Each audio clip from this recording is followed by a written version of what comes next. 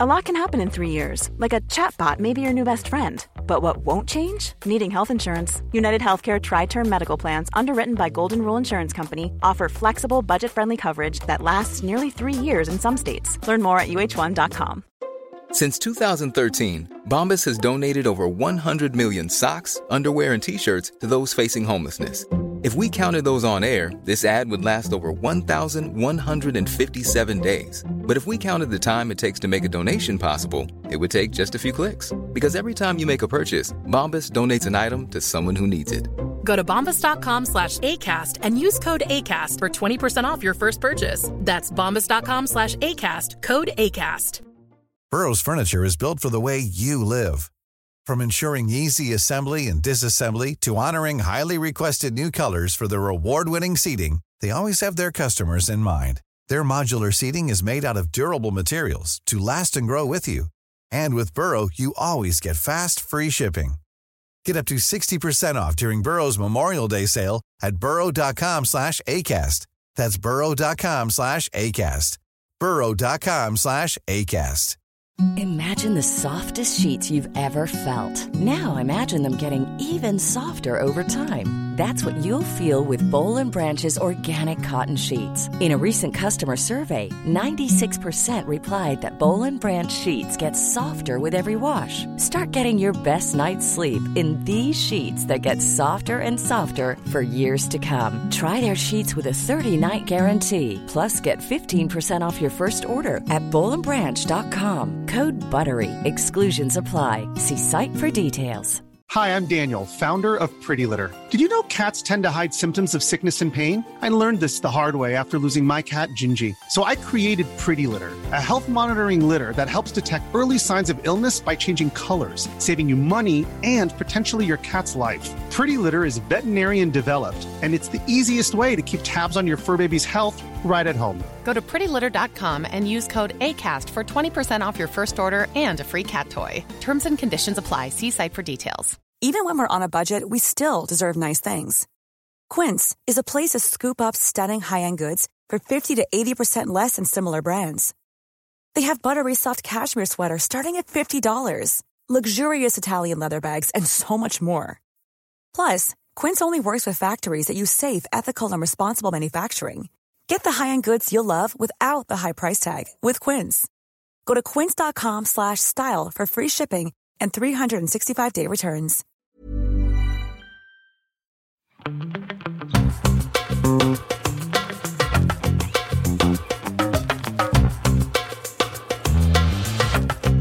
Hey, hello, welcome to the Bells Podcast, tied with our other podcasts and all of the podcasts Melissa makes. Oh my gosh, it's a brand new episode of Don't Blame Me. Hi. Hi, that sounded like a Celine Dion impression, but not like in a good way. Oh. Okay, that was traumatizing. That just reminded me of when the kid in high school asked me if I had ever seen Harry Potter, and I was like, yeah. And he's like, you look like Hermione. And I said, thank you. And he goes, that was not a compliment. And I was like, okay. Rude. Yeah. And then he tried to ask me to prom later, and one of my friends was like, don't ask her. And he was like, why? Like, she's hot now. Like, I think it'd be fun to go with her. And she was like, she did not forget when you told her she looked like Hermione. But also, it's a cute kid. No, but he said Hermione from the books. And she's not described as being cute in the books. And my front teeth are quite large.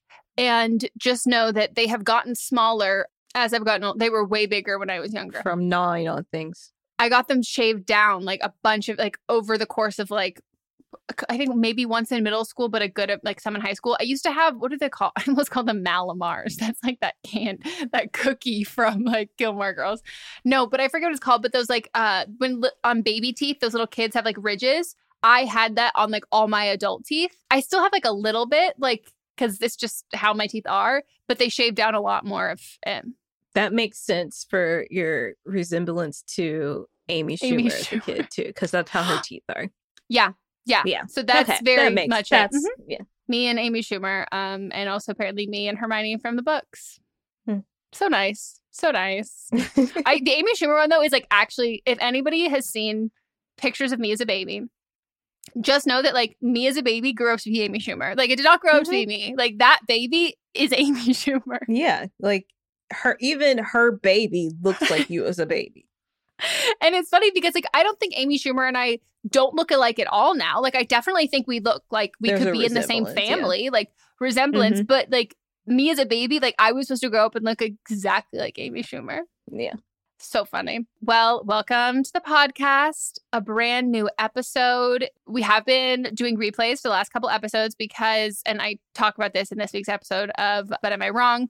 I moved, then I got sick. Melissa was out of town, and then she got sick. And so we just like overlapped unwellness. Mm-hmm. We only took 2 weeks off of recording, but that in turn like ends up being a little bit longer for episodes coming out. It's still 2 weeks. Oh, like I guess I'm thinking of like there's 2 podcasts, so it's like 4 episodes. Yeah. But yeah, so we're happy to be back. What's up with you?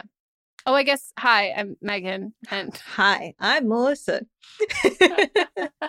What's up with me? I was in Arkansas for 2 weeks. We found out, I don't even remember which podcast we discussed scholars on. I don't know if it was this one or the other one, but you and I were talking about like, do scholars exist anymore? Do philosophers exist? Yes, philosopher. Of course, scholars. Sorry. Everybody who's there with their little fucking ribbon sashes being like, excuse me, sorry. Like I have my little braids. I am so sorry. I meant philosopher, not scholar. And that's what my mom's doctorate is. So we've known one all along.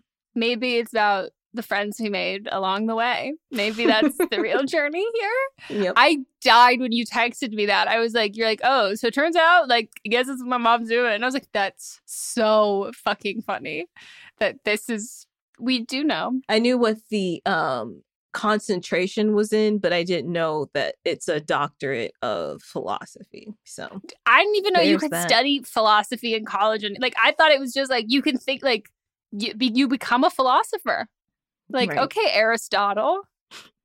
We get to make a marble statue of your mom. She'd love it because the ass would be so big and she would I was going to say. Be a lot of material. Yeah. I paid off my car, which I'm very excited about. That's about all that's new. What about you? That's a great question. I'm still unpacking. You'll probably still be for months. That's my point exactly, is that like it is an ordeal. And I've posted some vlogs on that, but it's a transition from going, our old apartment was like 2,000 square feet. This place, technically, I think it's like 1,200 or 1,300 square feet. It feels way bigger than that. I think also just because of like the layout and the lot is really big. Mm-hmm. Despite the fact that it doesn't feel that much smaller, it is when it comes to unpacking where I'm like, oh, and there I've unpacked into everything I can unpack. So I guess I should now go through and additionally purge and get rid of things. So it's a lot of like figuring that shit out. But it's been really fun. It's so funny because it's another one of those life events that you're like, who let me do this? Like we have no idea what we're doing. And it's like comical. Like we are like trying to figure out how to take out these doors in the closet. And I'm getting all these messages from people who are like, yeah, just take a sledgehammer. That's what we did at my house. And I'm like, so we're all just like a bunch of toddlers playing house in these places that we own, just like throwing shit against the wall, trying to figure it out. I mean, there's literally places that are called like, what are they? Rage places or whatever, where mm-hmm. you can go and use sledgehammers to destroy things. So you can do that in your home. Why not? I'm drunk with power. Like, mm-hmm. It's just crazy. But I'm kind of scared of you with a sledgehammer, though. Same. Because you're very clumsy. Oh, I would drop it. And I have impulse control issues. And so mm-hmm. that's why I'm like, I am my own biggest enabler, where I'm like, you have to do this thing immediately right now or else you will never be happy. And this is like the thing that will solve all of your problems. You have to do it right now. It's like itching a mosquito bite. But then if I just shut the door and walk away, I forget about it and I don't have to do it. And I know if I did all of these things that I immediately want to do, like right then and there, that's how I dropped a giant glass tabletop and shattered it. Like I just am not careful. So I'm learning. Impatient. Mm-hmm. And the same thing with like furnishing and like decorating. And so I've been really practicing like taking my time and researching a lot of stuff. So it's definitely like the slowest kind of move-in we've had, but it's really exciting. And like we have like a very large yard. And so we've we've been spending like our weekends raking the leaves and then like deciding how we're going to like change the ground here and then cleaning out like all of this like different random shit. Like we just spend every week come inside after spending hours outside, like both of us like dirt under our fingernails and just like sweaty. And I was like, this is like so cool. Like I'm having lots of stress, but we're both having fun with it. It's kind of like, I don't know. It's really cool. And our neighbors have been so helpful. Like everyone sees us like out in our yard and like introduces themselves. Like, let us know if you need any help. Like we've been here for like years. We have ladders. We have tools. We're really handy if you need help. Because I keep telling everyone like, we're first time home buyers. We don't really know what we're doing. And all these like old people just keep offering to help, which is sweet. It's just, it's a very cool experience. And I can't wait for you to come see it. You should, if you have time this week. Maybe or this weekend. Yeah. I was thinking it already. But leaf raking, I just want to go back to this. I feel like during the springtime, because this is still technically spring, the leaves are out of control right now. Like, I feel like it's more so than last year. Like, every day I have to go out on my side deck and sweep off my furniture because the leaves are everywhere. The lawn guy was here yesterday at 6 o'clock in the morning mowing the grass. Jail. Oh, it was so annoying. But, like, he cleaned up the whole yard today. I look out there, it looks like he didn't do anything. That makes me feel better. Yeah, so like I'm just gonna let it be and then just clean off my furniture when I'm sitting there because it's just gonna make me stressed out every day. Oh yeah, our issue is that like most of our land, like a large amount of our landscaping, we have a little bit of grass, but like unless you want to break the law, you can't really have like a green like lawn in Southern California. Like it's literally illegal to water every day. And so we have like in one section, it's like mostly wood chips. And they're like treated to like, you know, not be like literally like kindling for a fire, but they're still wood chips. And so then when dry, dead leaves fall on it, my native California ass just sees like our whole house is going to get set on fire. So I'm literally individually picking up these leaves because you can't rake the wood chips because the leaves, because they're the same size as the wood chips. And it's been like the bane of my existence. But I think we're going to exchange it for a clover lawn, and which is like really great for biodiversity and like that. Bees. Yeah. And it only grows to a certain height. It on the TikTok. Same. That's where I discovered it. Just so it's beautiful. Cozy. I've heard it's like soft and plush to walk on and like is like really just like gorgeous. And one of my best friends just graduated from an Ivy League with landscape architecture degree. And I want to be like, hi, hello. What is your friends and family discount for a quick little consultation about what we should do here? Yeah, Melanie's yard is clovers. And I was like, oh, I love this. Can you have her send pictures? I would love to see like up close because I've seen like on TikTok and stuff, but like I think it would look really nice. And so it's just been like fun to like be on Pinterest and just like look at all of these different things. And I'm just really, obviously our house is old and there's like shit that happens that we have to like figure out and like save for and whatever. But I'm excited.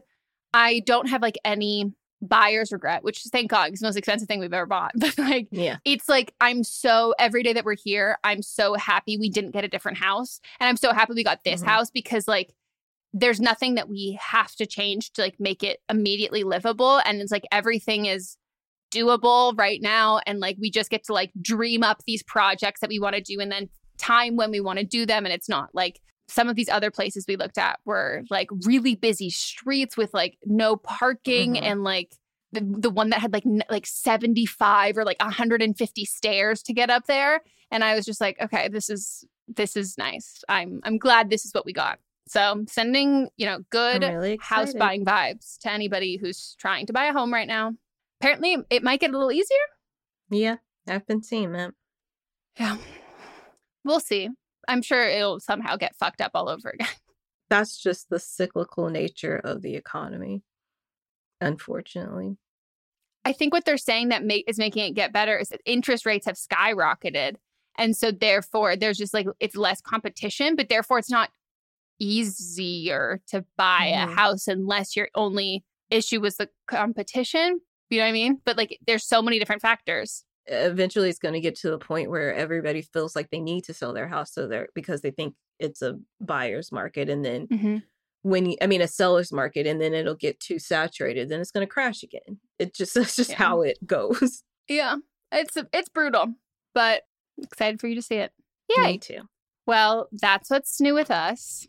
So this is Don't Blame Me. If you're new here, we are an advice podcast where we give amazing, wonderful, life-changing advice. And you might be wondering, what do these two supermodels, scientists, and Nobel Prize winning women? Hold on.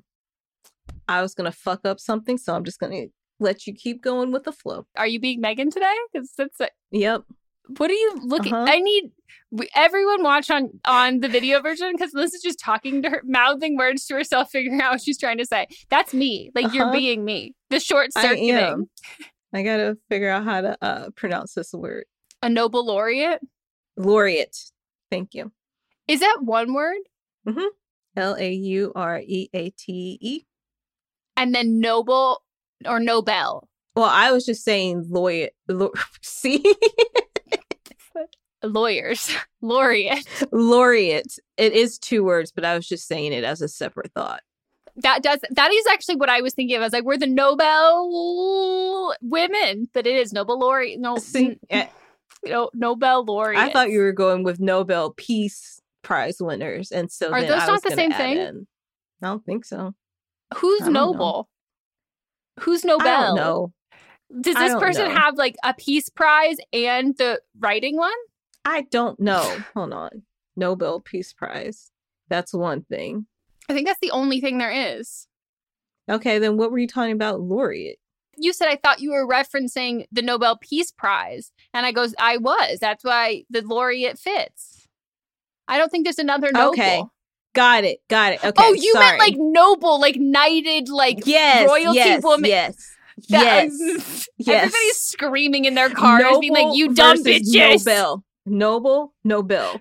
Two different things spelled the same way. You can be a laureate and you can also have a Nobel Peace Prize. We had two separate thoughts, but... Wait, no, now I'm confused. I thought Nobel laureates are winners of the Nobel Peace Prize. But you can also just be like somebody that's noble that has won a prize. Like, and then would that also make correct. You a Nobel laureate? A person or organization awarded with a Nobel Prize is called a Nobel Prize laureate. Laureate refers to being signified by a laurel wreath. So if I just put a laurel wreath on my head, I might not be a Nobel laureate, but I am a laureate. And that's probably why when you win a film festival, it has a little wreath thing, and it's a laureate. My brain almost went to, and is that why you get lays put on you at graduation? But no, that's not on your head. No. Mm-mm. Huh. But didn't scholars used to wear the little things in their head? I think so. Yes. Wow. Like Socrates. Philosophers. We sound really dumb. Mm-hmm. We sound really dumb, but like we were talking about two separate things but came to the same conclusion. Yes. And also ask me if anyone wants to say that this was a dumb conversation, ask me about other shit. Ask Melissa about General Hospital. Ask me about anything, like all these. We will own you. Like I know things. I got in an argument with the other day about somebody talking about something about General Hospital. And I came with a whole essay plus clips to back up my essay. Like they were going back and forth. And then I was like, let me just school them real quick. And so then I had my direct quotes as well as clips that I found even from like 40 years ago. And then they're like, oh, thank you. And I said, you're welcome. I would like to know how many awards and like karma your Reddit account has received. Because like this is on Reddit, right? I can tell you. That's what I want to know. Even with General Hospital, I had a friend that was auditioning for a part on General Hospital, and they had a scene that had the names changed. And I was like, I know exactly what this scene is. I found it in 2 minutes and gave it to them so that they knew what exactly was being talked about. Maybe you should be an acting coach for people trying to get on soaps. Like you could be like they call like scripties. You would be like not even the scripty. You would be like the Bible. Like you would be the General Hospital Bible, and you're like, I'm here for hire. Does General Hospital, do you want to hire me? Or like actors who are trying to get on it? Like, and I would love that because the new writers they have on, or they've been the head writers for a couple of years, but they keep fucking up history, and I'm like, the information is there. How are y'all fucking this up? But I digress. I love it. I still would like to say my favorite General Hospital moment with us personally together was every time I see a TV screen on a doctor's office, I will be like, oh, this is soap opera. And I sent a picture to you. And I sent like 4 different, like, I think it happened like 3 or 4 different times. And I was like, is this General Hospital? And then you finally responded and you're like, if they're in a hospital or they're wearing scrubs, it's highly likely that that's probably General Hospital. And I was like, oh, fair point. No, that's not what happened. No, it's not though, because there's a hospital in all the other shows. But what happened was you sent me a clip from a guy and you're like, I don't think this is General Hospital because he's not in a hospital. And I said, yes, that's actually General Hospital. It was Peter August. He was in a cave, but yeah. That you're right. That was it. Where I was like, this is a soap on. I don't think it's your one though, because he's not. They're not in a hospital. And there was another one where I was like, this one's not your soap either because they're in jail. And you were like, no, that is also General. It's just the med. It's and I was like, okay, I've yet to see anyone wearing scrubs, so I feel like I've been led astray by this show. No, it's truly at this point, General Hospital is a lot of. In the 90s, it kind of changed it to a lot of mob storylines, and so people started calling General Mobspital. But like they're in the hospital a lot. It's just like they're not in it as much as they would have been back in like the 80s, 70s, 60s. The 90s loved a good mobster. Yeah. That's so funny. Wow. I'm never not enthusiastically in awe and shocked by the storylines on these soap operas that you will then post on your Instagram stories. Like, it's just, I get why you love it. And it also, I understand the pipeline from watches soap operas to messy TikTok pipeline. It's a straight line. I like everybody. Yeah. Most of the stuff I was posting on Instagram was from Days of Our Lives, though, because that one was more supernatural. Yeah, that was like the most chaotic thing I've ever seen. Like it actually got really worse, but it wasn't as funny because it was in an old lady when I was posting, and then it got like down to her grandkids. They're in their 20s, so it wasn't as funny as seeing an old lady throwing a man across the table, because like that shit's funny. It was good. I was intrigued. Well, there's your weekly soap scoop. But yeah, we're an advice podcast. We took so many fucking segues. We give advice because we fucking want to and we can, okay? And that's the reason. So if you want you guys wanted to, or why else would you be here? To get sudsy with us? You want to get sudsy? So if you want to call in for an upcoming episode, you can leave us a voicemail at 310-694-0976. International listeners, you can send us an audio message at meganpodcast@gmail.com. Keep it under 3 minutes. We ask that you write it down and time it out ahead of time. Just pull out the timer app on your phone. Make sure it's under 3 minutes. You have all the relevant and important information like ages, about relationships, how long you've been dating. And if you want to let us know your pronouns, please do. But we do recommend writing it down and reading if that's possible for you, just because we can give you the best advice if it's the best call with the most relevant information. And everybody thinks that they can just talk off the top of their head, and then everyone calls back and they're like, I fucked up. I'm so sorry. Please ignore that call. I'm reading this one now, and this one will be better. We promise it'll be a lot. If it's in your capabilities, I think you will be less stressed recording too. We keep it all anonymous. Have to be 18 or over. Have your parents' permission. 18. Have to be 18. Into your roots. Australian? No, was that Australian? No, but your sound of Australian. Oh, your sound. I ate the potatoes. That's all I can say. Don't tell my dead grandparents that I was making fun of Americans celebrating St. Patrick's Day. Is it making fun of, or is it protecting your culture? I am protecting my culture from the Chads, okay? That's what I'm doing. Anyways, we're going to give some wonderful advice. And I say that because you didn't sound convinced that it was going to be wonderful. It's going to be wonderful. Give some wonderful advice, I guess. We will, unless we choose chaos.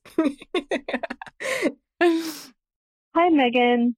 I'm 23, and I could really use your advice on a few things going on in my life right now. So I'm recently single. My girlfriend and I of almost 3 years. Today would have been our 3-year anniversary. Just broke up about a week ago. She broke up with me since in a few months we would have had to go long distance, and we've been dating since she was 19 and I was 20, and we were each other's first kiss, first like sexual partner, first everything.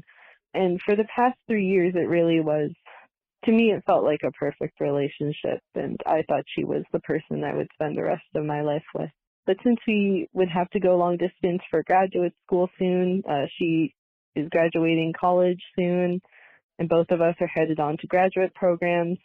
She felt that since we got together so early in life, she felt like she needed to become more independent, and combined with a few other factors, she decided to break it off, which really sucks because I really, really do love her. So I guess I just need advice on how to move on from a long-term, really serious relationship. And since I'm going to graduate school in the fall, I'll be moving to a completely new city. Don't know anyone in the city. So I need some advice on trying to find new friends in a new city.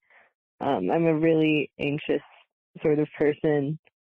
And since I didn't know until recently we were going to break up going to graduate school, it feels really scary to be moving to a different place when one of the people you thought you had in your life is no longer there. So thanks for any advice you have. Have a good day.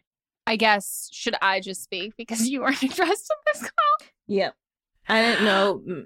Maybe when she said hi and then it was the pause, maybe it cut out there. But, But then it I'll was let you go first. Singular. Then it was like you. Mm-hmm. And there's two. First impressions mean everything, everyone.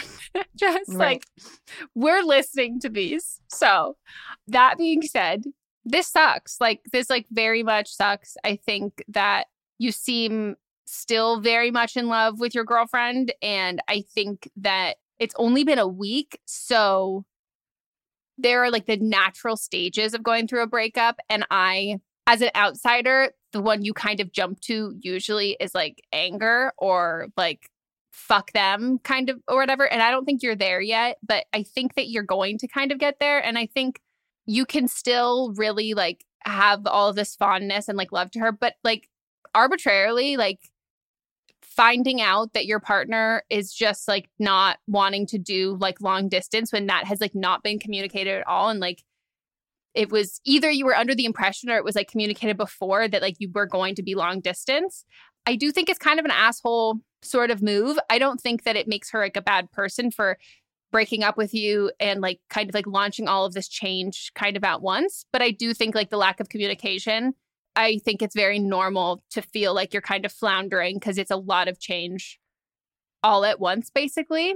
And I don't think, though, that her reasoning for this is, I don't want to say unique, but it's so not about you. And just because you felt oh, this is perfect, they're the one, I think that's probably how you feel right now. But I don't think that anybody who's dated someone since they were a teenager gets into their late 20s and not once ever has a thought or a feeling of I don't really know myself out of this relationship. I think she might have just had those feelings before you, but I don't think that those feelings, you would have never had those feelings either. I just think it's kind of par for the course for getting with someone when you're so young and then going through all this change in your life. And I think that if it was perfect and this was the one and all of that, then this wouldn't have happened. I don't believe that the perfect person and the one, I believe that it works out. I don't necessarily believe that there is one person for everyone, but I think if it's going to work out, it will.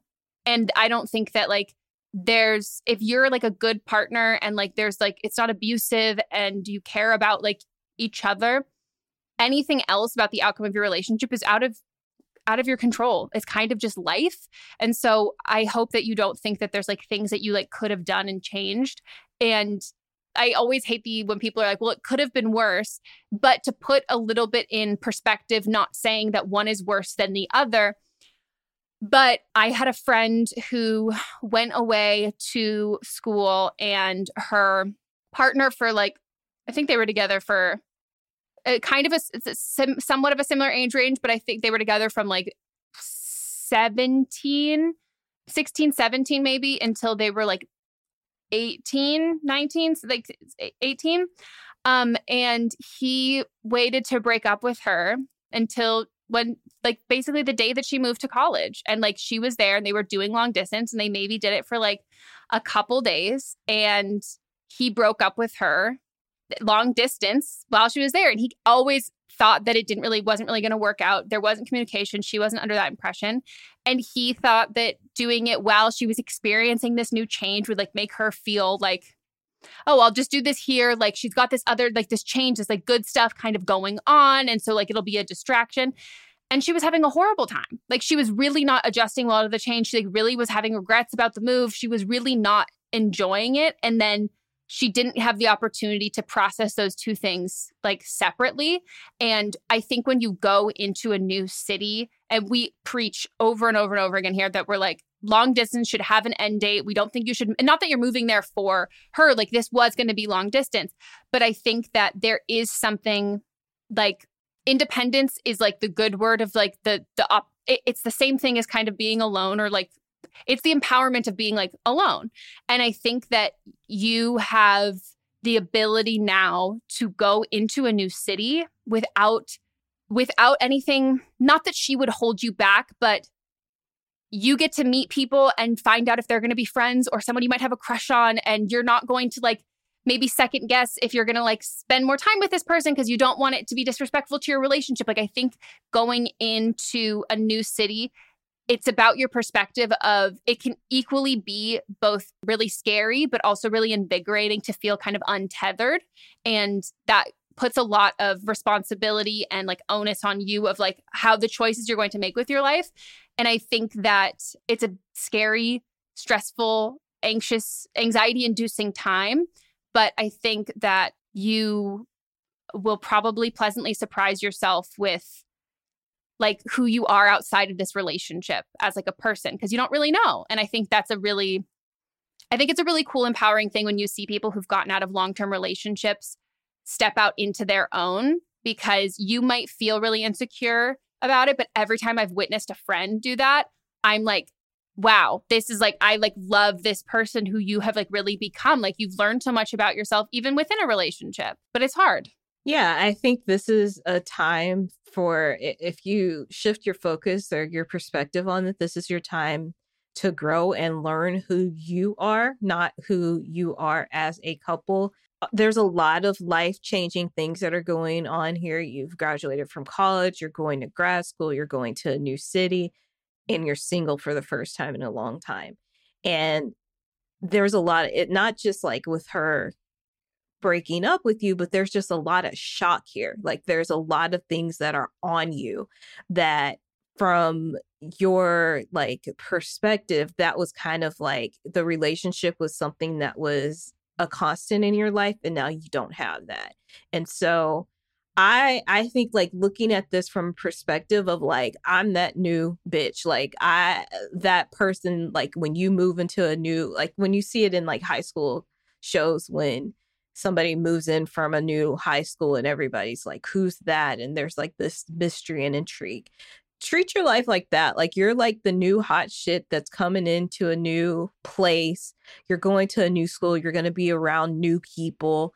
Immerse yourself in the city. Immerse yourself in your building new friends, whatever like the culture is around your school, and who you are just like as an individual. And I think this is like a good time for you. Don't think of it as being dumped. Like this is like, I'm in my shining, like main character moment in my life.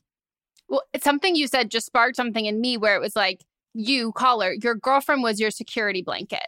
And now you need to be your own security blanket. Like, you are your security blanket. Like, this is about you. You are the constant in this. And like, yeah, this is your main character era.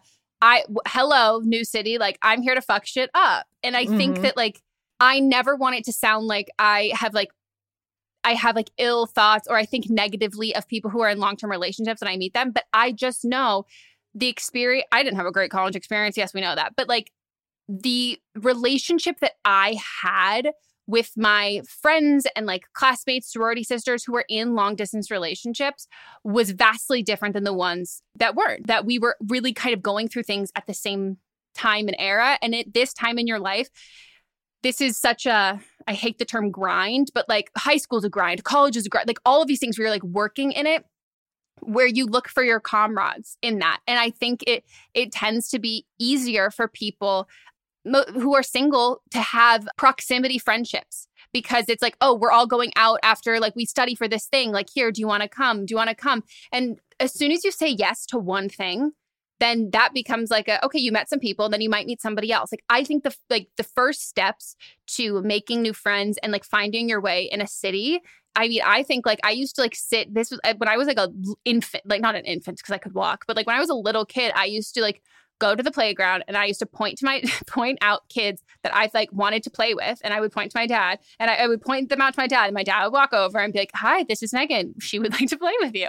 And then it would be like, then I was great. And I even took that into like high school and college where I would like see someone who like I really liked their outfit or they just like seemed kind of cool. Maybe I overheard them talking about something or they just seemed to be my vibe. And I would sit near them and be like, hey, like I have an extra piece of gum. Do you want one? Just those things that like break the ice to have a conversation with someone. And it might flop. Like they might not be cool. They might not be someone that you like. But I think the first time that you can kind of break that wall of like a social interaction with someone, that person might not be your next best friend, but they might invite you to something where you meet someone else and like saying yes to things, obviously within your boundaries and your comfort levels. But you will be surprised how close and how quickly other people are keen to make friends when they are also going through these massive life transitions. And I think that like it's really hard to make friends as an adult when you're moving to a new city for a new job. But when you're all in like a graduate program together, I think that really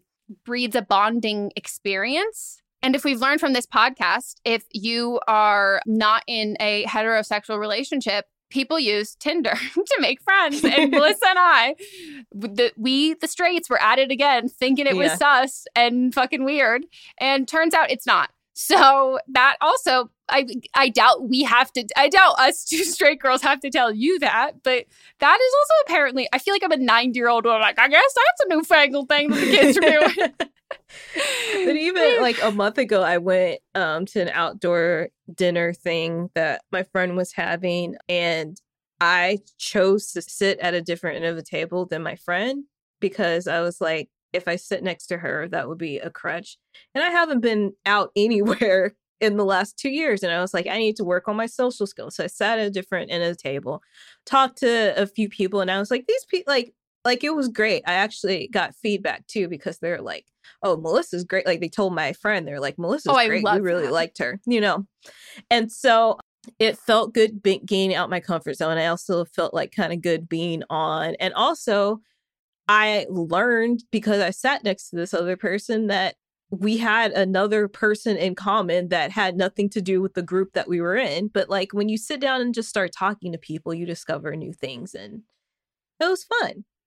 Yeah. I also think if you're going to a city where you know someone who like grew up there or who like lived there or anything, that like being set up on friend dates is great. Or if someone's just like, hey, like I will never, ever forget Candace, who like met Candace one day, just saw me and saw a very lost, very scared, newly 20-something who moved to Los Angeles and was like, hey, I like want you to meet some of my friends. And I was like, okay, literally picked me up from my fucking apartment, met the girl like literally like 3 days before and drove me and introduced me to like a group of like women who like I've known for so long in LA. And then she got back in on a flight and went back to work. And like, that is something too, that like a lot of people love doing, setting friends up and like setting people up. And if it's someone that you like have gotten along with or they know your vibe well, you're most likely going to get along with those other people. And I think that setting friends up on friend dates is like one of the best ways that you can even just start to like get to know the city you're in. To then like you go to a restaurant and you're like, oh, this is not my vibe. The people who hang out here is not my vibe either. Like, let me see this like coffee shop down the road. It's just kind of about like exploring things and getting to like a lay of the land. And if you said you're an anxious person, it's something for me, like I like to have as much knowledge before going into a situation. And sometimes I can't do that with people. And so I do that with like locations. Like I will spend time, like I'm not going to go to like moving into like college or moving in anywhere. Like I'm going to spend time like a week there beforehand just to like get the lay of the land and like see where my grocery store will be, see where these things will be, how long it'll take me to drive there, and feel confident in my environment and kind of like understanding where things are and where I fit into it. So then the social aspect is more of a variable, but at least I've controlled and feel confident in something that I can plan and for ahead of time. And maybe there's like Facebook groups or things about your graduate program with other people who are in it. And I think that it's hard to look at a breakup as like a good thing. But I agree with Melissa said, like, I think this is like going to be like one of the best things for you. And without a doubt, the timing could have been better. But I think that you have to like honor how you feel about the breakup. But then I think you'll recognize in like a couple months that this was like you wouldn't have wanted to go into this new city and this new life experience in a relationship. Yeah, I personally think the timing is great. But I'm from the outside looking in. I'm not in it where I feel like, if I was in it, of course I wouldn't. But from the outside looking in, like you're getting a completely new start for everything. Yeah. I think the issue in any long distance relationship, like if you haven't spoken about what you're going to do with a looming long distance thing, like that's a problem. Like you should always know if you're inevitably, even before you apply to colleges and stuff, like, or wherever you're going, like, are we going to plan to do that? Like it should always be a conversation, but it's also hard to expect. I definitely was not that communicative when I was in high school or like young, that age. No, not at all. Sometimes it is what it is. I think it can hurt and still be like a total heartbreak and a loss. I think this is going to be like really good for you long term. So I hope that wasn't too toxic positivity, because that is not our vibe. And wishing you the best. And if you're a part of our Facebook group, post if you feel comfortable about like, hey, I'm moving to a new city, starting a graduate program. Like there are so many people who like have met up and like hung out in real life, like have become real like in-person friends. People who like have reconnected with like old like elementary school friends through the group. But like we even had some members who like went overseas and were hanging out with like other people. So like that's a really great community. They have a text chain that we're not a part of. Yeah, we're not on it. It's fine.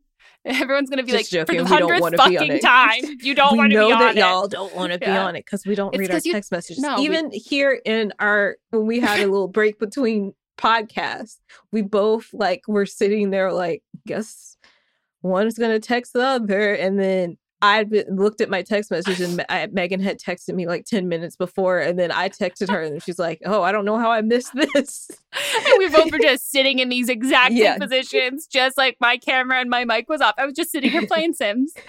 Yeah. So texting is not our forte. No. Yeah. Wishing you the best. Next call. Hey, Megan and Melissa. I'm 19. My pronouns are he, him. I was needing some life advice. I was going to ask for some advice on how to get started with acting. I always told myself it was something I wanted to do, but felt like it was going to happen to be this weird coincidence. But as of recently, I felt like I was wasting time. So I want to take the initiative to get started with it. So I spent some time doing my best trying to research on how to get started, but I feel like I'm falling short to finding something concrete. It's all very new, of course. I don't have an agent right now, and I still have no idea on how to get one. Also seems hard to find open call auditions that don't require an agent. Of course, I'm not expecting get a big role with the snap of my fingers right now. It's I have to do a million commercials and a bunch of background stuff for a bit. Totally prepared for that. I just don't know how to get to that part right now. It just feels like this big secret that people don't really share the instructions for, or I could just be looking in all the wrong places, and I just feel so stuck in the mud about it. And I know I have to be doing something creative with my life. I want to be the person that entertains people how others did for me, whether like I manage to do something like with YouTube or get the chance with acting in the future, like I need to do it. Like I don't want to keep getting from one minimum wage job to the next, acting like I'm fine. Like I tried 1 year of college, sucked. Definitely dropping out after this semester, like not for me. And I know there's not a bunch of jobs that are willing to pay a bunch without a degree. And yes, I know like to be an actor, you obviously don't have to drop out. And like, I know it's not like, boom, you're an actor now, here's $1 million. But I'd rather be happy doing something that I find fun and intriguing, being inconsistent pay, than doing something that's like boring and dull with consistent pay. And I know for a fact that this is something like I need to do. And like, if I'm going to learn to become a good actor, like I need to manage to actually enter the world itself. And I know that like I'm probably like one of like a billion people that's like, yeah, I can do it. I can definitely do it. Even writing this feels kind of weird, but like, I can't just sit and expect something to magically happen. Like I need to take the initiative. Whew. Yeah, that was probably a lot. But like for some condensed questions, where do I start? How do I attempt to get an agent? In the meantime, how do I find open calls without an agent? And literally any other advice you may have. Also, I'm on the East Coast of the U.S., by the way, and about 3.5 hours away from New York, if that helps with anything. And if you have any resources or anything like that, and I could DM you, that'd be great. Anyway, thanks for listening. And like, if there's anything else that like you need, let me know. Bye. I think first we start at location. I was going to say, if there is a big secret that no one's letting you in on, everyone would be working way more than they are. As an overall, like, you're not missing anything. Like, this is like how it is. Like, I understand. Like, I mean, I think it's also like a lot of the things that we've been fed about like someone being discovered, most of those are not real. Like they are made up for PR stunts. And a lot of things with them that they haven't been discovered, they come from a family that is already in the business before. Yeah. There's only like a couple of like, and you can like find compilation videos of like, there's a couple of stars who like, and most of the time it's people who sing. Like it's models and singers who have like these like crazy stories. But like the Disney Channel story of like, oh, I was just like walking through a mall and so it's like, no, that's not what happens. No. Like what happens is like you grow up in Southern California and like your mom or your dad is friends with people who like work in entertainment and like you're at a holiday party as a kid and like you're just super personable and you're such a ham and like the parent's friend does commercial casting and thinks you'd be great because you're outgoing. Like that's how that stuff works when it becomes to like randomly getting discovered. But other than that, like there's not like a trick or a hack or a way to do it. You do need to put in work though. And also if you're coming into this industry looking for like a consistent job with a consistent paycheck, this isn't it, especially when you're first trying to break in. You're also not going to get an agent unless you've done work before. You can't just get an agent to get a job. Those are for bigger jobs. Also, commercials, you still have to have an agent to get a commercial. Those are also very competitive. So like thinking that like you got to put in work for commercials first, that's not how that works either. No, but it is kind of like you need an agent to get a job, but you need a job to get an agent. Like it is a backwards system, but also, you said that you're like, I'm cool with like not having like a consistent work. I just want something that's like fulfilling and like makes me happy and that's really fun. And I understand acting is so fulfilling. It is like makes me so happy. It is so fun. But I don't think you know what not consistent means because like now imagine you don't make a single money from acting for like 3 years. Like what are you gonna like? That is just kind of par for the course. Like it is so fun when you're working and it's like the highest highs and the lowest lows. Like you don't have things sustain you. And it's so different in the pandemic that like I used to like talk about this with my other friends who are also actors where I'm like, you have different things that sustain you. So like a tape doesn't do much for you, but like sustains you for a bit, like in like an emotional, mental way of being like, oh, I really love this. I was reminded how much I love this. This is the cycle. And then you do enough tapes that you're like, this isn't doing it for me anymore. Like, this is just like, I'm really feeling defeated and I'm not enjoying this. And then you get an in-person audition. You're like, oh, the rush. This is so fun. I love like performing and like really working with someone. Like, this is great. And then you do those over and over again and they lose their luster. And then you get the callback and then that sustains you. And then you get the director session and that sustains you. And you have all of these things that then carry you over to the cycle that starts all over again with the next tape and with the next. And like, that's what it is. But in the pandemic, it's not that anymore. Like, it's just tapes. And it's like submitting things into the world that aren't being seen by anyone. You don't know, you don't get live feedback. And it's even harder, unlike singing where you can like write your own music and like produce your own stuff. Acting is a much harder thing to do that for. And so the whole like culture but you can do it. You can, but in different capacities as opposed to like the way that I would suggest if you're trying, like write something, like the best thing, like write something and send it to people, ask if you can show them these things, like find email addresses of places, like find competitions that are doing like writing things and like write something and like submit them to like local things. And like being 3 hours, this is like I feel bad. It's like such a harsh dose of reality, but like being 3 hours away from New York is too far. It's way too far. You have to be there. You have to be in New York or you need to be in another city that has like a local agency. But local agencies, you're better off walking into like calling a local agency and asking like, hey, are you looking for new representation of like actors? You need to have like a reel. You need to have some stuff that you've done. And the biggest thing though is that like, yes, there are things for you to do. And yes, you should take initiative. But initiative is not a full-time job. And like, it's not going to pay the bills. And unlike music and singing where you can like start and finish and produce and edit and do everything all yourself with like a fuck ton of knowledge and training, and not like every musician or singer can do that. But with acting, like there's not really necessarily a medium for a bunch of like one-man shows that are self-written, produced, and like distributed. Like it's just... You don't blow up on TikTok from acting. Like that's just not a natural progression. And so like I understand the like hunger and like want for that. And that is something that every actor who's working and every actor who's not working that I know who's been in the industry, like we all have that.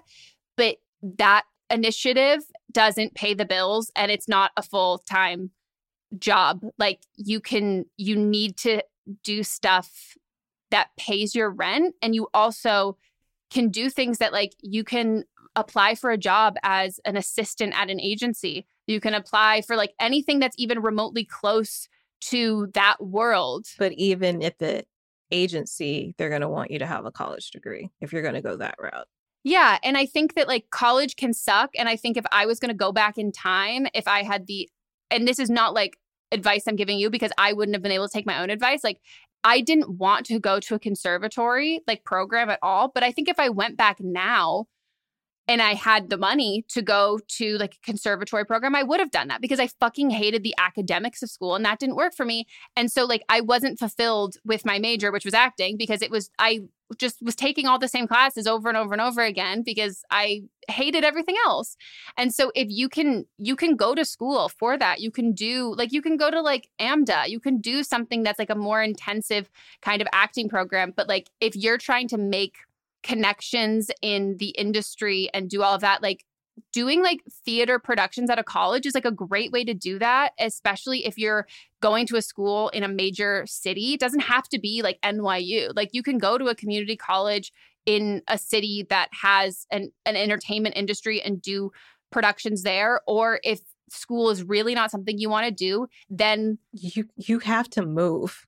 Well, you have to move and you have to have money and you have to like be spending then thousands of dollars on acting classes. And then you're spending money on intensives in private. So then the teacher really likes you and the teacher will introduce you to people who can get you an agent. Like there's a reason why nepotism babies happen in Hollywood so much is because like you either need to have a whole other fucking job and career and do this on the side and pursue this passion on the side as you build up connections and you build up your resume and all of that, or you buy your way into doors. And like, he's not giving money to casting directors, but like you spend a fuck ton of money on the top acting like coaches. And you take their classes and through there you meet other people who are in similar people who come from like affluent backgrounds who also have connections. And then you spend a lot more money to have that teacher really like you. And then they put you in showcases and then they introduce you to agents.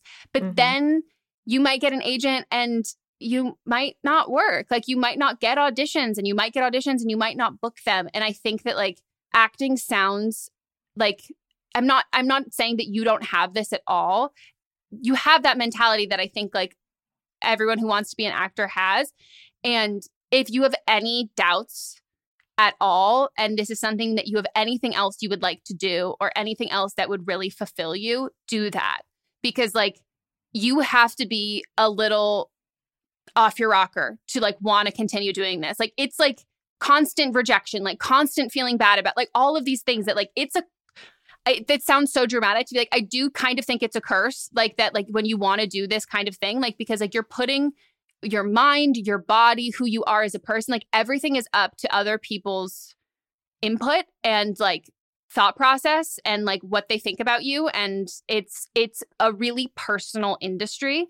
And if there's something else that will make you happy, then I don't think this will make you happy unless it goes perfectly. You know, like there's so much more hurt than happiness in this industry, and it's taking the good with the bad. But if there's something else that makes you happy, the good's not going to be that good. Like it's just not. And yeah. The entertainment industry as a whole, it's a lot of rejection, and you have to be prepared for that. There's a lot of spending money, so you're going to have either come from money or be prepared to work a lot of hours. And then on top of those hours, I remember when I first moved here, someone told me if you're working a 30-hour job, then you need to be putting 30 hours into your craft too. And I was like, what the fuck? But like, it makes sense. Yeah. And I think that like most practical advice is don't move to LA and don't move to New York. It would be move to like Nashville, North Carolina, like Atlanta. Yeah, like Chicago, like move to a smaller city, or even like Jersey. Like there's lots of different like smaller industries and cities doing this, because I think the way to know if you want to be in this industry is to get an opportunity to work in some form of the industry, whether that's reading with being a reader at a casting office, or being a temp or like a floater, like an assistant at like a small agency, or working under like a management company. But you can't do that in LA or New York. Like those jobs are coveted, and they go for college grads. Yep. And then you also, and it's usually you have to know somebody that knows somebody that works there. And you have to basically like go into debt being an assistant. And there's the vast majority of assistants at the big agencies come from money, because you're getting paid minimum wage and you're working way more hours than you're like legally allowed to. And then you're also, it's the old school thing of like, you're not getting promoted for 10 years because that's just how things are done. And so like if college is not in your future, which is fine. I think that like you don't have to I didn't go to college, but you also have YouTube too. Well, that's the only reason why I dropped out, and I could drop out, is because I could afford to. And you then either need to come from money, or you need to do it in a smaller pool. But I think it's really, really good for everyone to have an insight of how management and agencies work, to know if you want to be in the industry, to hear about how people talk about actors, because you're not protected from that. Yeah. Like, and I'm somebody that's behind the camera, and the way that like I got into everything, first of all, after I graduated from college, I came to LA several times working on student films. Like I would just email them and be like, hey, do you have anybody to connect me with? No one did that at the time. Probably still no one does. And they were like, yeah, here.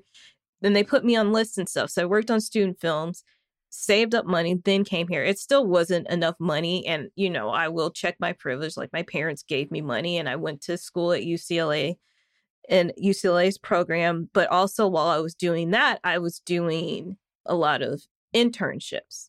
And again, at that time, internships were free labor. Like you didn't get paid for internships. Now it's against the law. But at the time, I wasn't getting paid for that.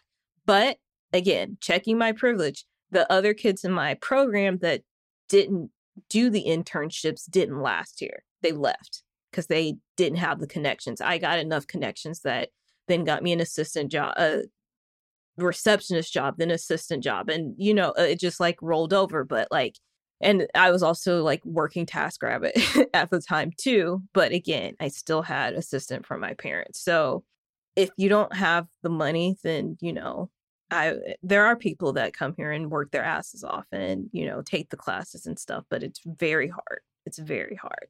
The connections are the biggest thing. And truthfully, like, I love my friends who've done that. It's not been worth it for them mental health wise. Like, it's hard. Like, it's so fucking hard. And I think that, like, if you just want to go to college and use college, like, you do student films at your school, like make connections that way, get internships through your school and those connections through there. Like, you don't have to you don't have to graduate. Like, you can literally use college to work for you. And I think like that is something I wish I would have. I mean, it didn't work out at the school for me for various reasons, but I think that like that is something that I wish I would have done more. It's like, use that, like do the student films, like do the internship, like keep your grades up for what you need to if you can't go to a conservatory. But if you can go to a conservatory, then like, yeah, just do the things that you care about and the things that you really like, because it is a huge financial drain, suck, and risk to bet on yourself. And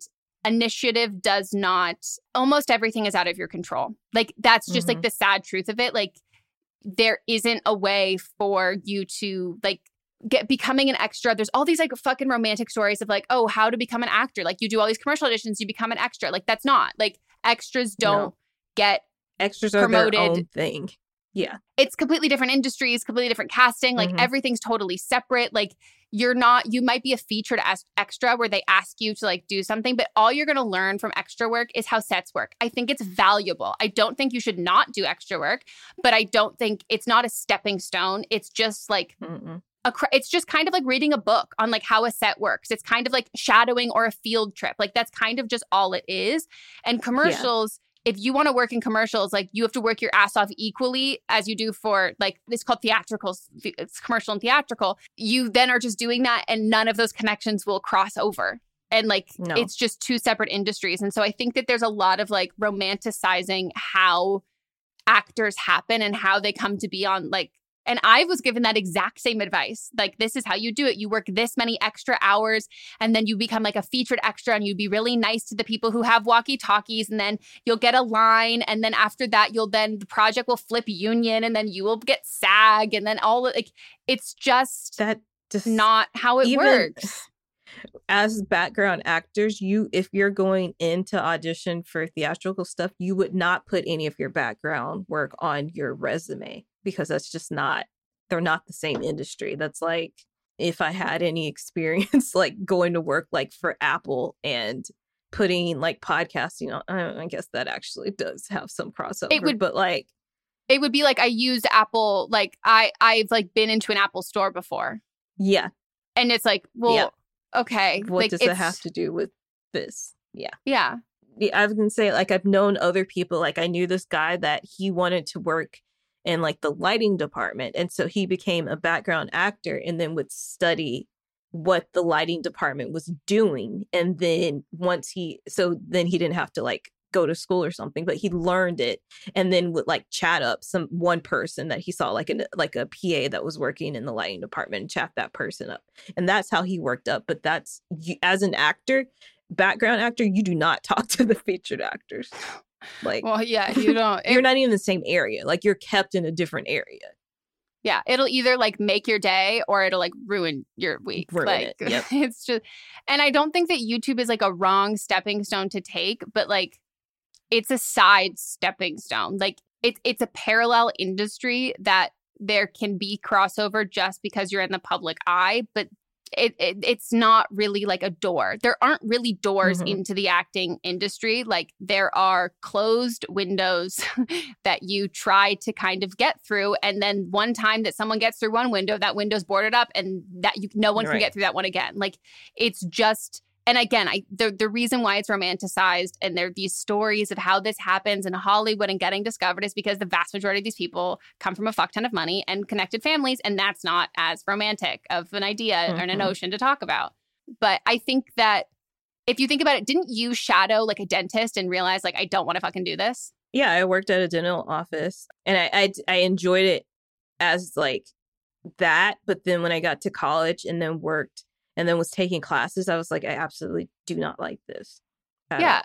So I think that like if you can get on like doing any extra work, going to like literally look up like local casting calls for like non-union extras, all of like I did that when I was in like growing up in San Francisco. I did that like in LA when I first moved. Like I've done all of that stuff. Like you can do that and then try your best to get on a set so you can just like look and see like, do you like that? Like if you've never acted on camera before, it's so different than like live acting in theater. And if you really liked theater before, then like pursue that. Like there are so many different ventures, and there's a lot of people in Hollywood and entertainment who like thought they wanted to do one thing but wanted to do something else. And so the best way and most affordable way to do this is to actually figure out what avenue you're interested in before you spend thousands of dollars on like a dream that is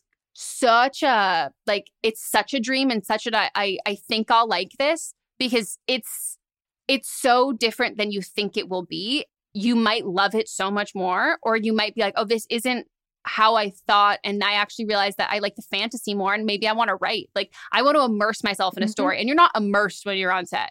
Like it's just like, you're not, it's not like, it's very much a job. That's exactly why I came out a few times. I think I worked on like 3 or 4 student films before I made the move here. So, and that's exactly why I did it, because I was like, I'm going to be immersed. And they were at AFI. So like, that's a really good film school. And so I would work as a PA, as a production assistant, and just like do my work, but like watch. And then because they were students, it wasn't like on a professional film set where like you don't talk to people. Like I would, afterwards go hang out with people, like ask questions, see what they were interested in. And then also a lot of things that I thought were things that I wasn't into, they're like, or things that I had no clue what it was, or I had this notion of what like a director did.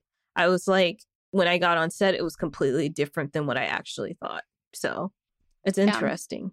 Anything in life, you can't know that you want to do it unless you've actually done it in some form.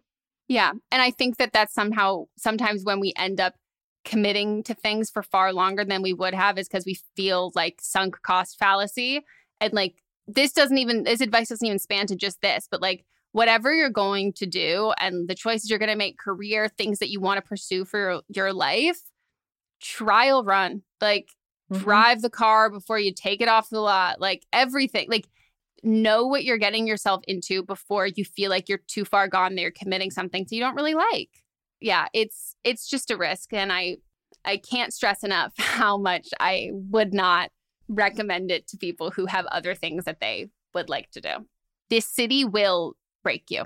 And that's why, like, I remind people when you see like actors doing like speeches or doing weird things. And I'm like, yeah, we're theater kids grown up who have like literally been broken apart by this industry. And then like, and you expect, of course, everybody's not okay. Like, of course they're not okay. So good luck. Break a leg, I should say. Yeah, break a leg. Should we take a break? Yeah.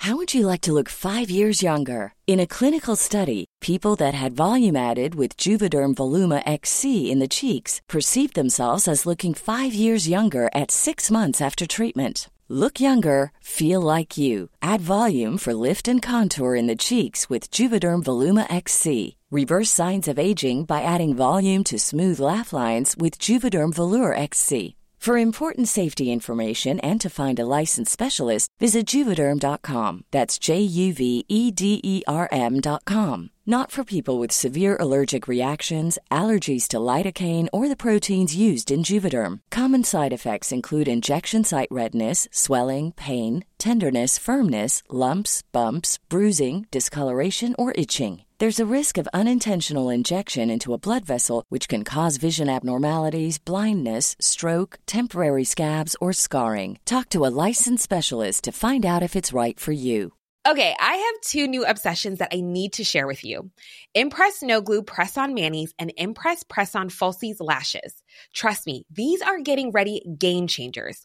Both require no glue, so there is no damage to your natural nails and lashes, no mess, and no annoying dry times.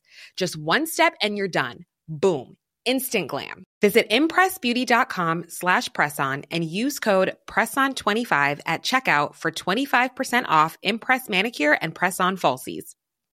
Mom deserves better than a drugstore card. This Mother's Day, surprise her with a truly special personalized card from Moonpig. Add your favorite photos, a heartfelt message, and we'll even mail it for you the same day, all for just $5. From mom to grandma, we have something to celebrate every mom in your life. Every mom deserves a Moonpig card. Get 50% off your first card at Moonpig.com. Moonpig.com. Planning for your next trip? Elevate your travel style with Quince. Quince has all the jet-setting essentials you'll want for your next getaway, like European linen, premium luggage options, buttery soft Italian leather bags, and so much more. And is all priced at 50 to 80% less than similar brands. Plus, Quince only works with factories that use safe and ethical manufacturing practices. Pack your bags with high-quality essentials you'll be wearing for vacations to come with Quince. Go to quince.com/pack for free shipping and 365-day returns. Today's episode is brought to you by a sponsor we love, 310 Nutrition. 310 Nutrition is helping us, you, our listeners, in the new year with protein and superfood-rich products with so many options and flavors for your personal preferences. They're adding new products all of the time, and I just got I didn't just get my package. I just got a secondary of my package, and I, as someone who needs electrolytes to function, it's like elixir from the gods. I cannot sing their praises enough, specifically the cucumber flavor of this electrolyte mix is delicious. Like it's so good. I've even had it on ice and been I'm drinking a drink. Like you can throw a little straw in there. And it's delicious. It's so good. And I love, they're filled with so many great ingredients that really help if you're like me and you medically need some electrolytes, but also if you're working out, if you're sweating, hot summer day, you're going to an amusement park, you're on your feet for a long period of time, all of that.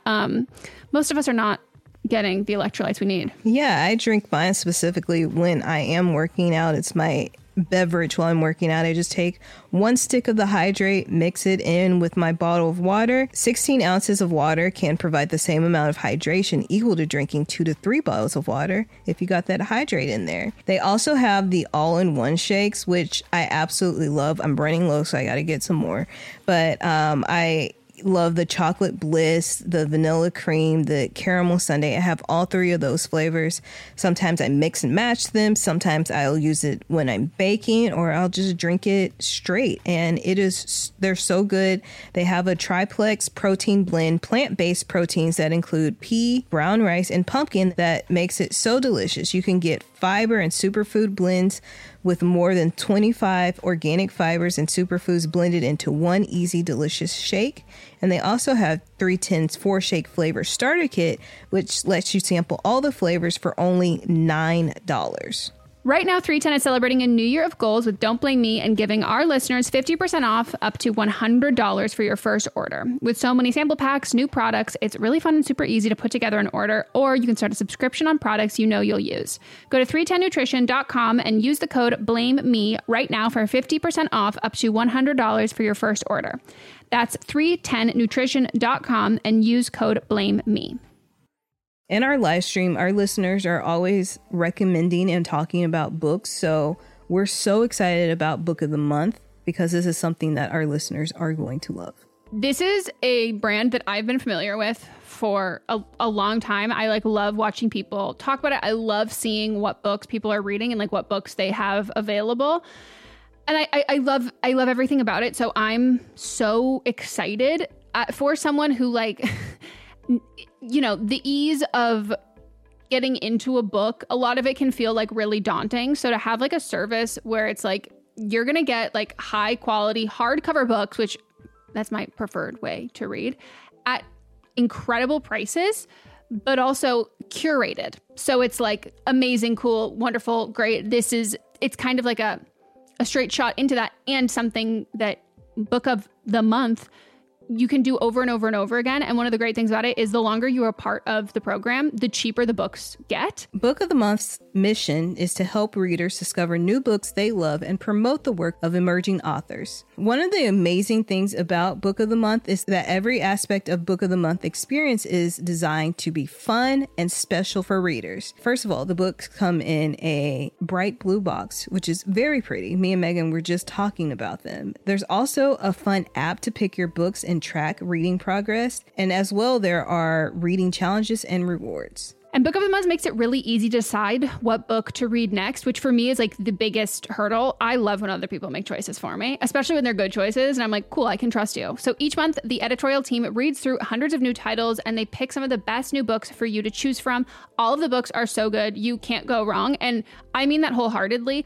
When we were picking like our selects for this, I was like, wait, I like all of them. This is hard. And I literally coordinated with Melissa and I was like, okay, so these are like my top ones. I'm assuming they will be yours. So don't pick the same one as me so then we can swap afterwards. And that's what we did. So we got The Ministry of Time by Killian Bradley. And we also received The Return of Ellie Black by Emiko Jean. The Ministry of Time is like, people are calling it, like if you're a fan of Outlander and like spy novels or time traveling books, it's quoted from Town and Country saying it's really innovative, fun storytelling. The Ministry of Time is definitely for you, and listed as 45 of the must-read books for spring 2024. And then Harper's Bazaar also said part time travel romance, part spy thriller, and 100% multifaceted joyride. When I tell you that, I was like, sold. We're also excited about The Return of Ellie Black, and this one is about a missing girl who returns, but that isn't the end of the story. It's only the beginning. We both like a detective book. This one is 20 years since Detective Chelsea Calhoun's sister vanishes. Ever since, Chelsea has been searching for signs for closure for other missing girls, but happy endings are rare in Chelsea's line of work, which that sounds so intriguing, and I'm looking forward to reading this novel so much. Can't wait, and we're so excited to usher in this new sponsor. And we know y'all are already going to love this. Plus, we've been recommended this so many times. Mm-hmm. So we've already got fans in you. Try the service yourself at bookofthemonth.com, and you can get your first book for $5 with code PEDALS. That is your first book, $5 at bookofthemonth.com using code PEDALS.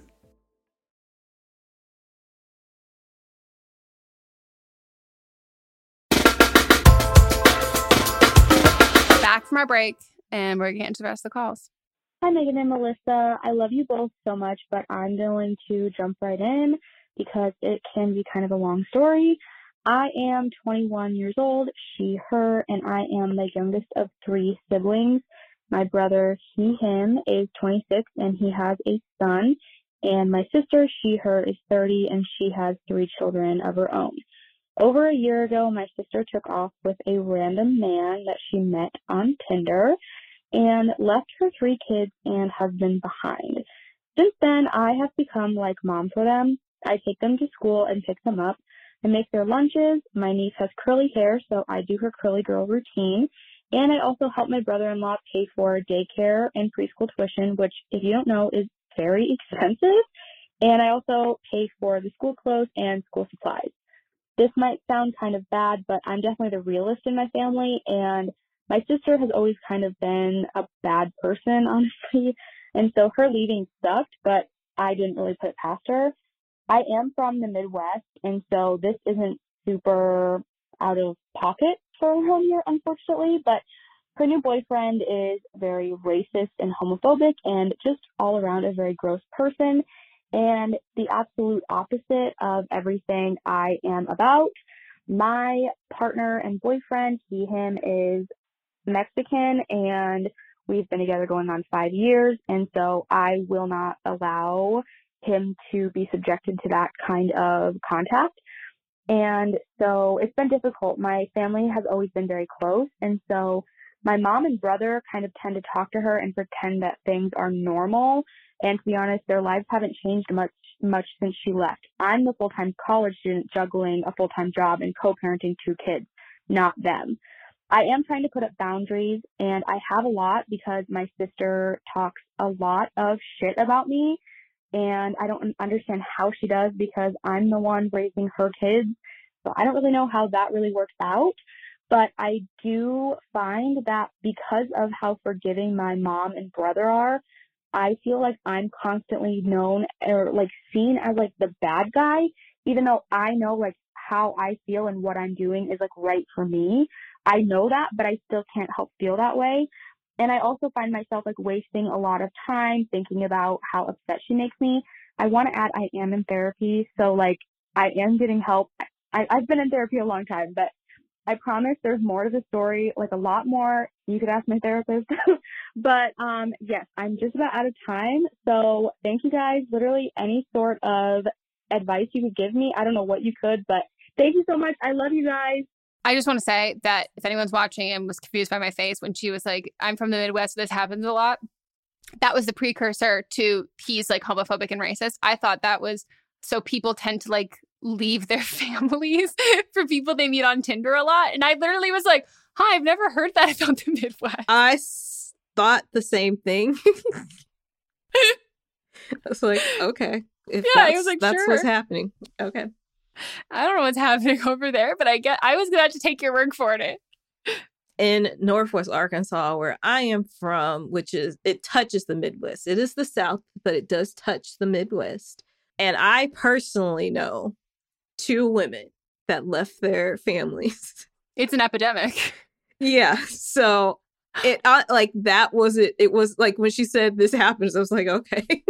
You're like, I mean, based on my add this to the other ones, and yeah. So far, check out. I feel like me knowing 2 whole people that did this, that seems like a lot. So Midwest, yeah. Okay. Yeah, Midwest nice. No, Midwest, leave your husband and kids for someone you met on Tinder. This is a lot. Okay. I mean, obviously, my initial follow-up question is like, I initially thought that the sister was just gone, like hopped off a plane, like LAX, dreaming cardigan, bye kids, never coming back.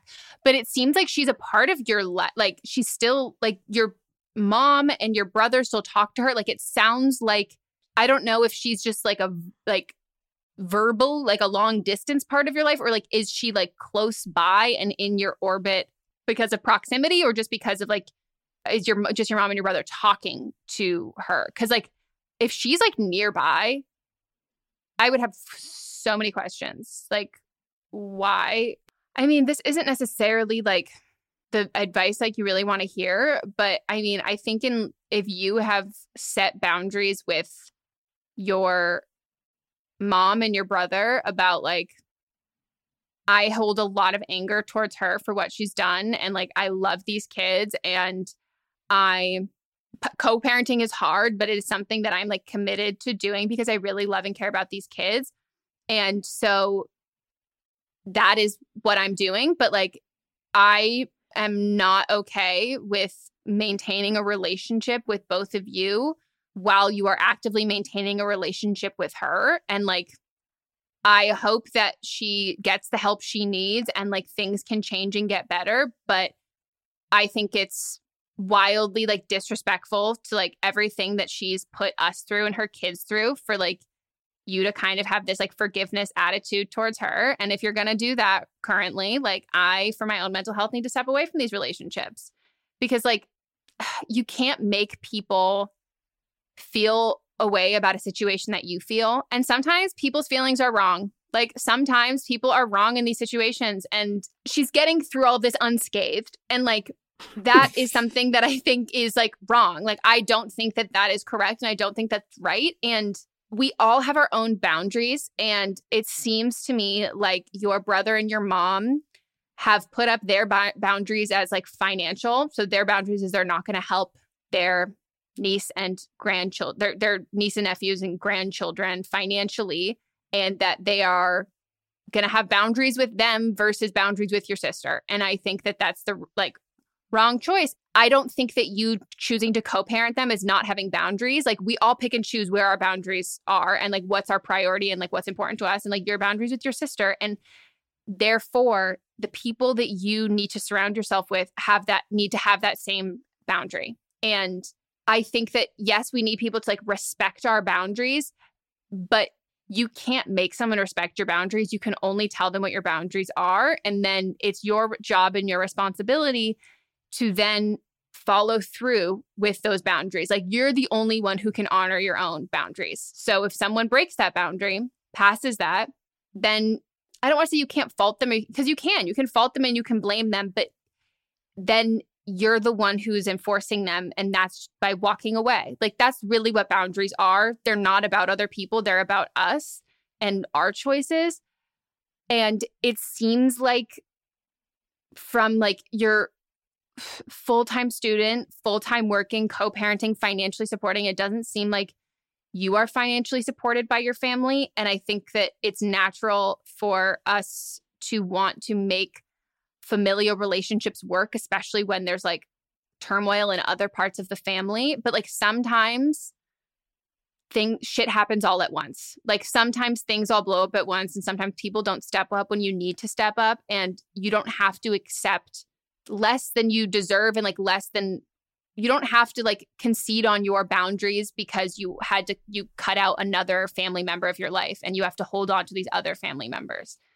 I think that it doesn't have to be forever, but I think you're probably going to stay in this really mad, active emotion towards your sister phase if you are with people who you know are on good terms with her, because it feels like they're condoning her actions that you've internalized her actions. Do you know what I mean? Like you're stepping up and like taking her spot, and you're seeing how hard it is, and you know that you are not a replacement to their mom. And so you know that it's hard for them, and you're internalizing all of this.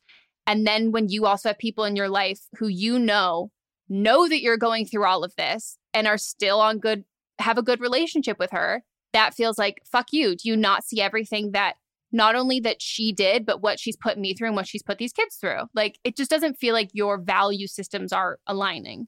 But I guess unless the kids still have a relationship with like their mom, I just think that like if you cut out the people who have a relationship with your sister, her boyfriend is kind of obsolete to me in that way, that like, unless again, like you're in the same circle and the same area. And in that case, maybe that's just having a conversation with the kid's dad and being like, we're going to need to schedule this more. I'm not going to be around my sister. I'm not going to see my sister because I can't guarantee that I'm going to be cordial or kind. And I don't want the kids to see that. So like, I'm financially going to help and support. And then we need to coordinate. If she's going to be around, I'm not going to be here. And like, you and I need to make a schedule for that. I was shipping you and her husband for a bit until you said you had a boyfriend. I was like, are you going to get married despite her? That would be awful. But you said a lot of things that I was thinking. I think mainly I just want to say that I'm so thankful, and I'm sure the children are too, and the husband, that you're in their lives. And I don't know if this is something that he wants to do, but like child support does exist. If he wanted to put her on child support, then he could. But then that might open up custody things. But it doesn't seem like she wants to be around anyway. So put up boundaries with your brother and your mom, and with the husband, and just keep being the great aunt that you are. Yeah, it's hard. Last thing I would say is you brought up saying that you feel like the bad guy.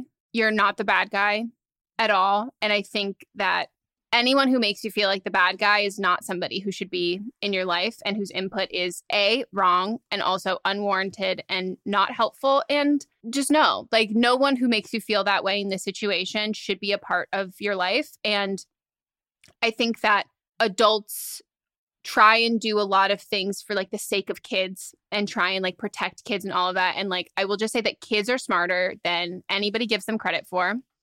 And the most important thing for a kid is to be surrounded by people who love them. And right next to that is surrounded by people who love each other. friends who love each other, siblings who love each other, families who love each other, a person who loves themselves to an extent, like someone who like, if there is more than one person around the kid, the relationship of those two people is like vastly important.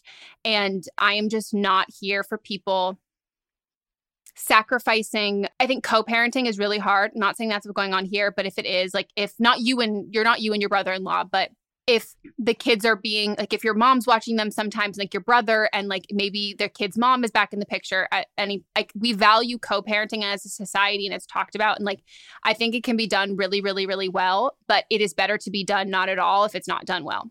It's just not. And like the same thing with relationships. So it is better if your nieces and nephews, if you cannot stand your brother and you cannot stand your mom, and you cannot stand your sister, it is better for one of you to remove yourself from that event or that situation than stomach it and like power through for the kids in that moment, because they will know. And it's better to have people who are happy and loving them around them at that time than have everybody all at once if it's not a good or healthy environment. And that can change day to day. Like, and that's how you protect kids. Like, you don't protect kids by giving them this idea of a nuclear family, and you don't have to stay with like and tolerate deadbeat people or like toxic people and all of that because they have a relation to those kids. Like, it doesn't mean that that relationship will be positively impacting their life. So yeah. And I hope you like have like a bathtub and like you can take bubble baths, or like you have like a meditating app, or like something that you're also doing some self-care for yourself besides therapy. Like,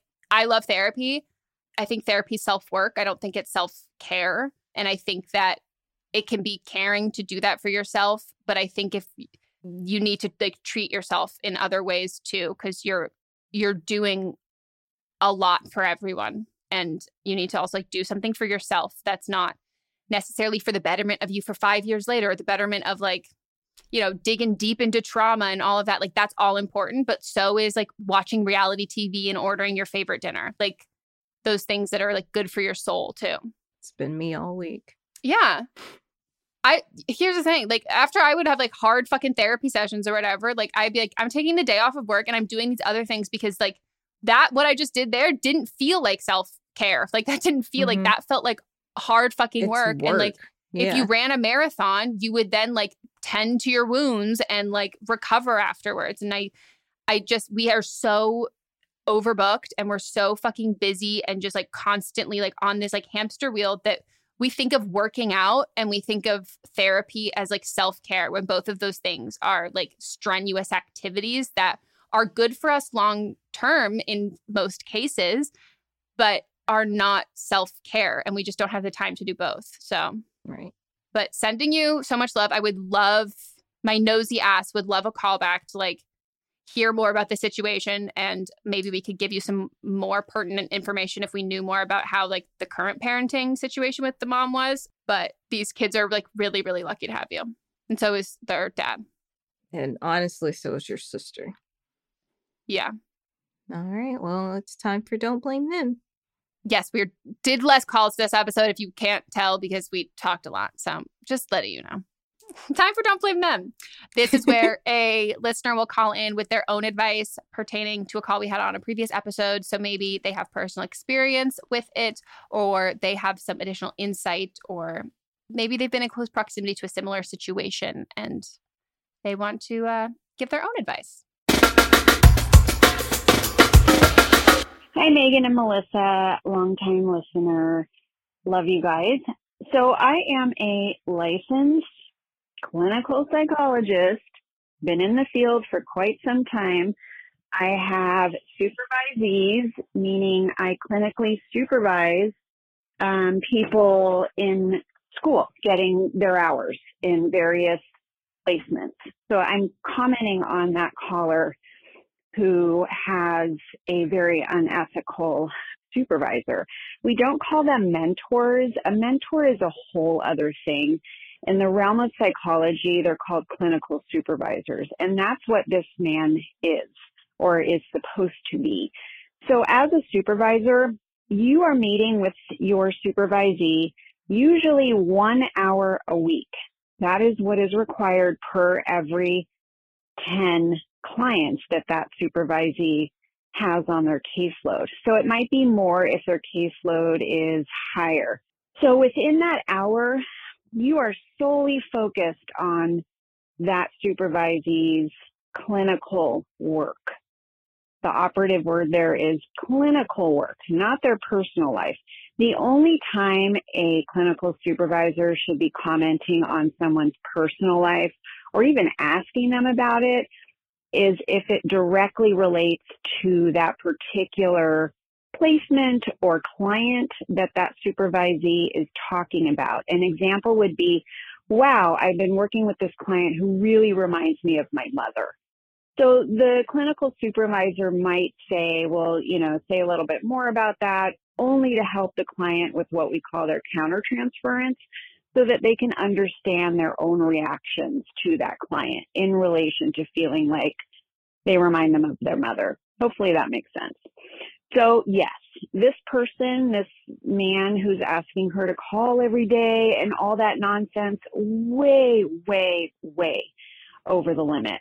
What I would do, or what I would suggest that she do, is tell her school. So they have to have some kind of placement where they help the students. They place them in these different clinical agencies.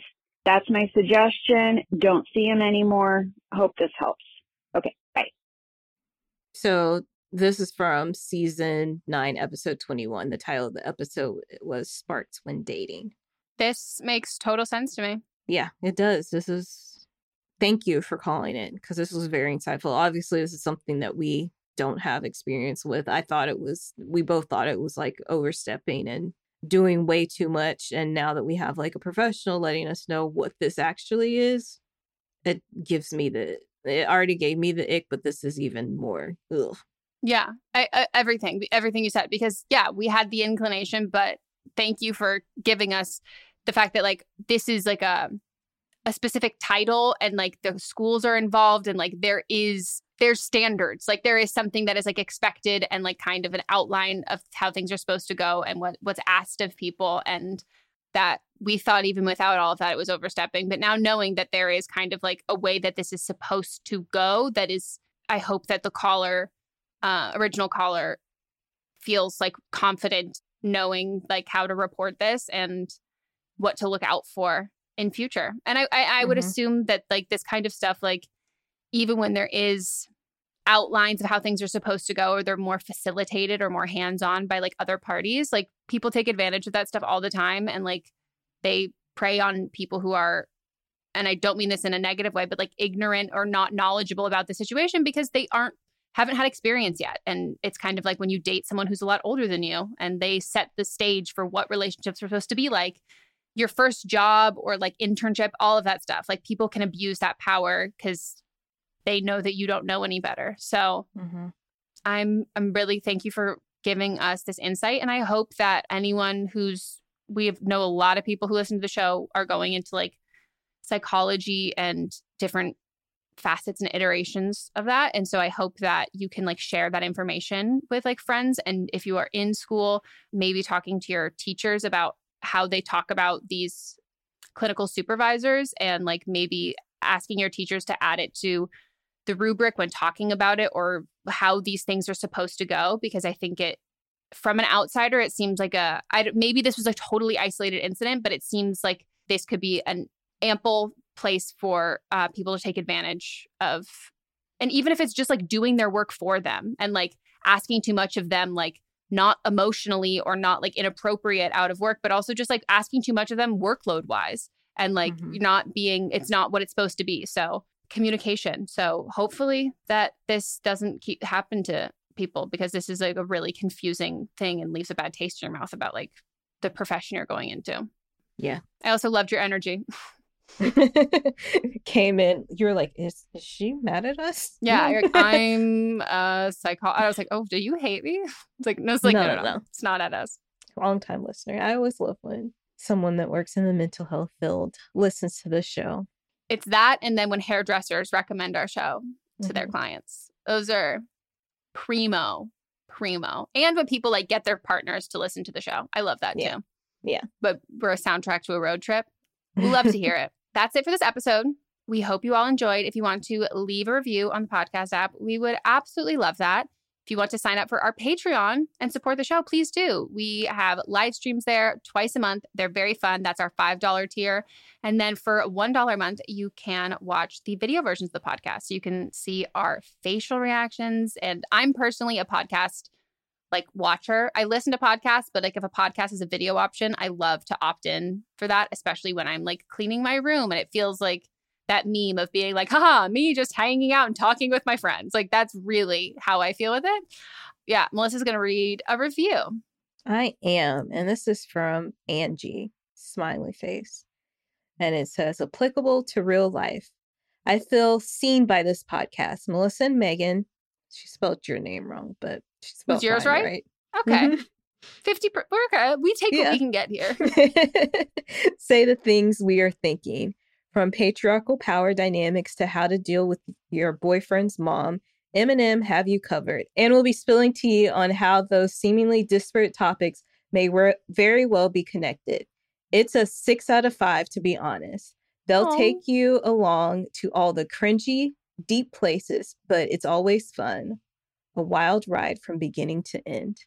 That's like a movie review. I love that. Thank you. So if that inspired you to leave a review, please do it. If you've left one before, you can leave one again. No one is stopping you. Yeah.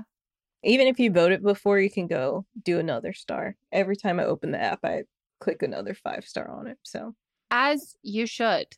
And if you are listening this long to the podcast, comment your favorite nepotism baby.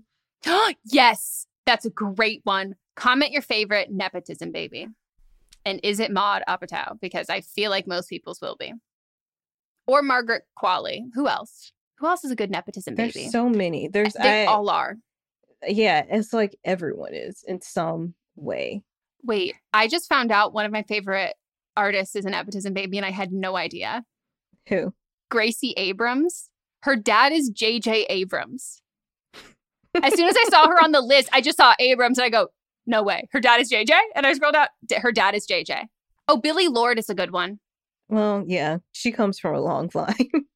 And I like that line. Well, because I like, I love that family of, here I'm having to scroll by everyone who has beat me out on roles. So. But doesn't that make you feel better knowing that, they had an insider thing and it wasn't you? It does. It always does. Yeah. Miley Cyrus is one.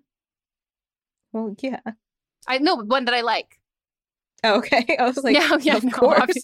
Obviously. Her godmother's Dolly Parton. Yeah. Right.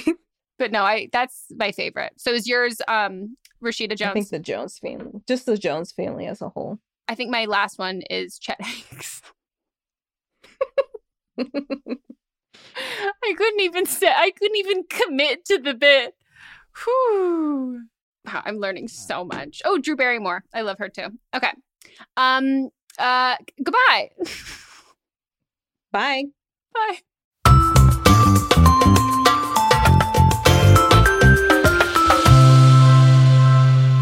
Don't Blame Me is a production by me. Executive produced by Melissa DeMonts and Diamond Imprint Productions.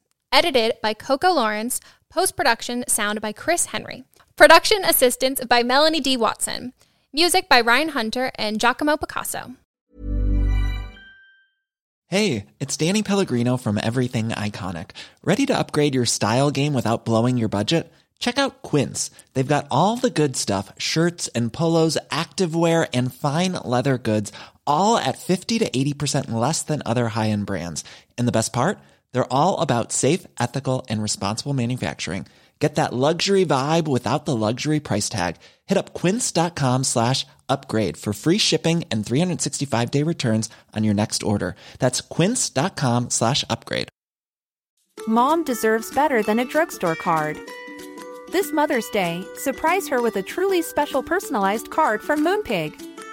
Add your favorite photos, a heartfelt message, and we'll even mail it for you the same day, all for just $5. From mom to grandma, we have something to celebrate every mom in your life.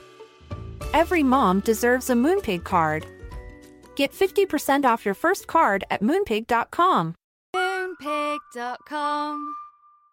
Mom deserves the best, and there's no better place to shop for Mother's Day than Whole Foods Market. They're your destination for unbeatable savings, from premium gifts to show-stopping flowers and irresistible desserts. Start by saving 33% with Prime on all body care and candles. Then get a 15-stem bunch of tulips for just $9.99 each with Prime. Round out Mom's menu with festive rosé, irresistible berry chantilly cake, and more special treats. Come celebrate Mother's Day at Whole Foods Market. Cool fact, a crocodile can't stick out its tongue. Also, you can get health insurance for a month or just under a year in some states. United Healthcare short-term insurance plans, underwritten by Golden Rule Insurance Company, offer flexible, budget-friendly coverage for you. Learn more at uh1.com. Imagine the softest sheets you've ever felt. Now imagine them getting even softer over time. That's what you'll feel with Boll & Branch's organic cotton sheets. In a recent customer survey, 96% replied that Boll & Branch sheets get softer with every wash. Start getting your best night's sleep in these sheets that get softer and softer for years to come. Try their sheets with a 30-night guarantee. Plus, get 15% off your first order at bollandbranch.com. Code BUTTERY. Exclusions apply. See site for details. Hey, it's Paige DeSorbo from Giggly Squad. High quality fashion without the price tag. Say hello to Quince. I'm snagging high-end essentials like cozy cashmere sweaters, sleek leather jackets, fine jewelry, and so much more. With Quince being 50 to 80% less than similar brands. And they partner with factories that prioritize safe, ethical, and responsible manufacturing. I love that. Luxury quality within reach. Go to quince.com/style to get free shipping and 365-day returns on your next order. Quince.com/style.